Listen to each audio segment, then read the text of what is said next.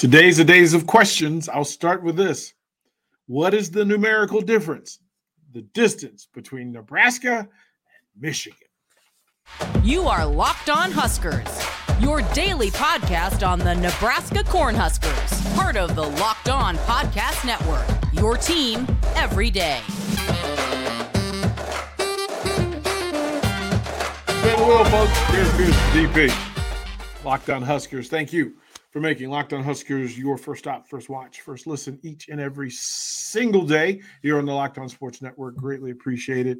I want to thank the folks from Omaha Steaks again for what they do for us on a episode-by-episode basis. They allow us to offer you $30 off if you go to omahasteaks.com and through whatever selection. There's a minimum order required, but $30 off when you choose. I mean, whether it's steaks, burgers, dessert, something fantastic, whether for yourselves, your family, or friends, or people that you just want to put a smile on their face. You can do that courtesy of the folks at Omaha Steaks, omahasteaks.com, and just put Locked On as a part of the code when you check out, and you'll get $30 off. Again, minimum order required. I want to thank you folks for subscribing, adding to the numbers.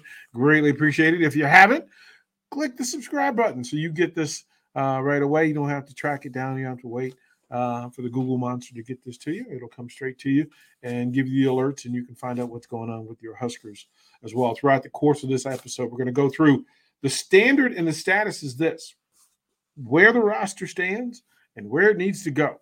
And the big part of this now, National Signing Day is December 21st. You'll get some additions there. We kind of know the space that we're in when it comes to that. There are currently 99 commits. Whether it be existing roster members, folks who are coming, who have committed through the transfer portal, and folks who are coming through who have hard committed in their choice to play at Nebraska next year. That means that 20 players have jumped into the transfer portal or so, folks who, and that number will go up as we go along, and we'll find out more. Now, this was a part, in order to have this discussion, and I have to repeat to folks, the more questions you have about the program is indicative of the status and the standing of the program. And I asked this question: what was the difference between a numerical distance between Nebraska currently, as it stands, its roster, as it currently stands, and Michigan, as it currently stands, or Ohio State? Or if you really, Purdue, right? And it means you have to look at, in order for you to have some grand mission, and that's the phrase that Coach Matt Rhule used this weekend when he spoke to the Husker fan base, was that they're on a mission. Well, in order to have a mission, the GPS has to tell you what is acceptable, what the goal is, what the mission. And if the goal is national championship, or the goal is Big Ten championship, not just Big Ten West, but Big Ten championship, you've got to measure yourself with the standard bearers, and those are Michigan and Ohio State. If you wanted to use Big Ten West as a part of your GPS of things, of the place that you the only place that you're accepting as a goal and a purpose and a mission, then it's Purdue. So where is the roster for Nebraska in comparison to Michigan? On a scale of 0 to 10, and Michigan is 10, where is Nebraska? Where's Nebraska? If you broadened that and said, okay, on a scale of 0 to 100, and 100 being Michigan State, where is Nebraska on the scale, roster-wise, talent-wise, returning talent? Because if you're going to compete with Michigan State, the freshmen that are coming in aren't going to get you there. Like, that's a full thing that we can accept as truth. The freshmen aren't going to get you there. Then in the transfer portal, you don't have the numbers to date or the impact to take a bite out of that distance. And then you're left with the current roster. And if you're looking at this, and I want to go through over the course of this episode, I want to go through from a coaching staff standpoint, where does Nebraska's coaching staff rank compared to Michigan's? If you gave Nebraska, let's just say for the sake of discussion, you gave Nebraska 5. and Michigan's a 10. Then that's the space that we have to work, and you have to cover that space in order to meet your standard, your mission. If you tell me that Nebraska is a 5 or Nebraska is a 4 and Purdue is a 7, then that tells you the space that you need to improve within a short period of time with the current resources that you have. Can't speculate, can't make it into something that it's not. It's what you have currently. And if I asked you, Husker fans, football fans, to tell me what players on the current Nebraska roster are Big Ten elite, because that's how you're going to bridge the gap between where you are and where you need to be, is more elite players playing at elite level. And then you have to ask the question, well, how many players at Nebraska would actually be in the starting lineup for Michigan? I'm not sure that's an answer we really want to deal with, but that's the reality in the space of where you are versus where you're trying to get to. And then you have to look at Nebraska's roster as it stands. And I just have to be clear in this. Would you take Casey Thompson, a healthy Casey Thompson, which we're not sure we have because the shoulder surgery is a thing? That means that the next quarterback up is Logan Smothers. And what's the difference between J.J. McCarthy and Logan Smothers currently? McCarthy is leading his team to the College Bowl playoff game. Logan Smothers, I don't believe he didn't beat Iowa. I mean, these are logical questions. So we'll go through the different groups in the room and try to get our handle on the depth chart, or at least the people who are in play on the depth chart as the roster currently exists. And then as we do that, then you will be able to measure where the changes need to happen, what to look for in the transfer portal, what to look for in the high school group. But the freshman group coming in is not going to beat out anybody on this list. I think we're pretty sure of that. So we'll have that discussion over the course of this episode. And again, there are more questions than answers, but we'll try to clarify the questions so we know where we are, where this roster is versus where it needs to go. And we will take that journey throughout the course of this Locked On Huskers here on Locked On Huskers Sports Network.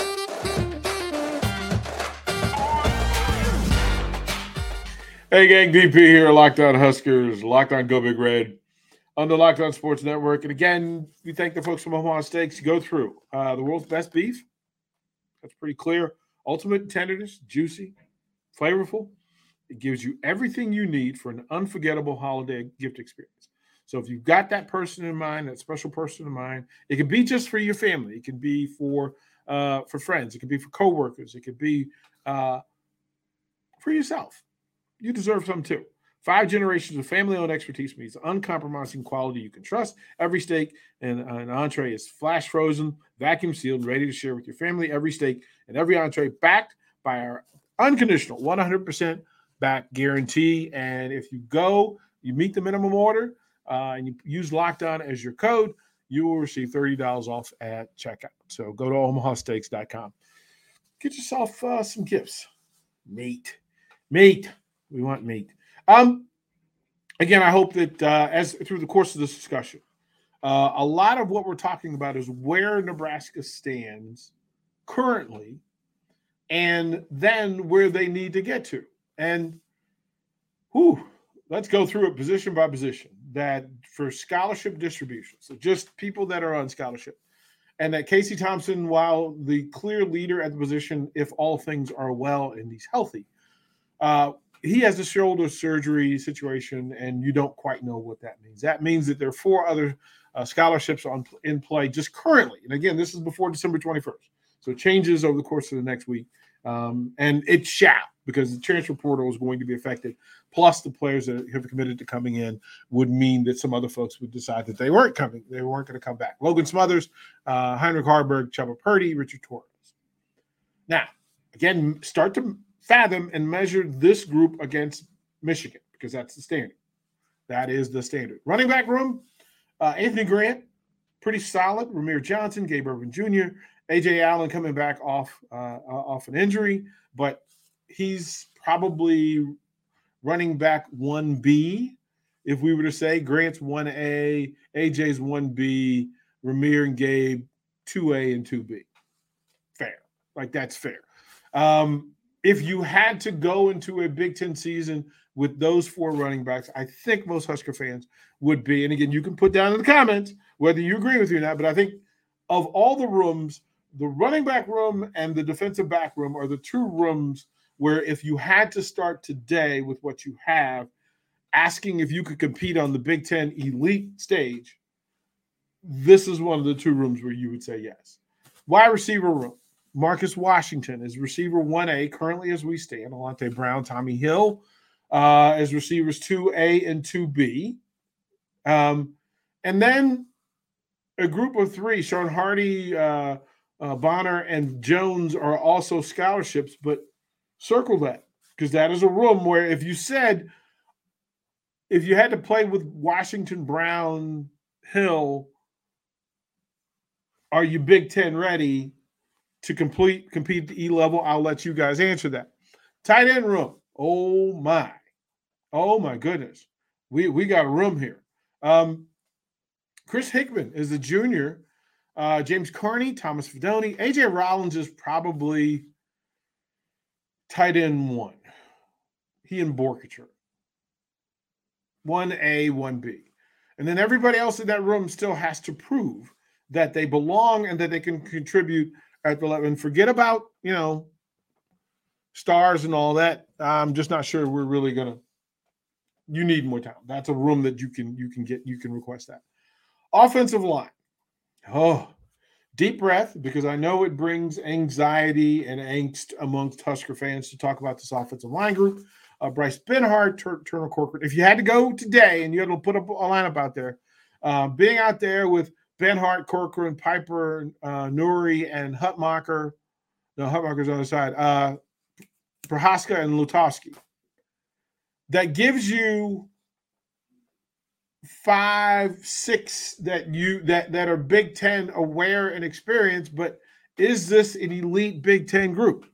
Is this as good as the offensive lines at Michigan and Ohio State? Now, work can be done. They can improve. Not sure. You guys put it in the comments. And again, Coach Raiola has his hands full. His hands are full. I'll just poke that there. Like, put that right there for a second. From those rooms and the talent in that space, where would you mark Nebraska? And again, if Michigan or Ohio State are 10 and 9-5 or 10 and 9-9, and let's say Purdue, let's put a small gap there. They're not 8. They're 7. They're 7, maybe 7.5. Where is Nebraska in that space, and how much distance do they have to cover in a hurry, mind you, with coaches that you aren't necessarily sure about in this space, right? Because we don't know if the coaching staff measures with Michigan, Ohio State or not. We would probably say no. In fairness, would we put them on the level of Purdue? I mean, they won the title, so I don't know. It's going to be interesting. It's going to be interesting. We will go to break, and we'll come back. We'll talk about the defensive side because the numbers, again, there's one room that looks really, really good. And then the other rooms you got questions about. We'll talk about those when we come back to Locked On Huskers, Locked On Go Big Red here on the Locked On Sports Network.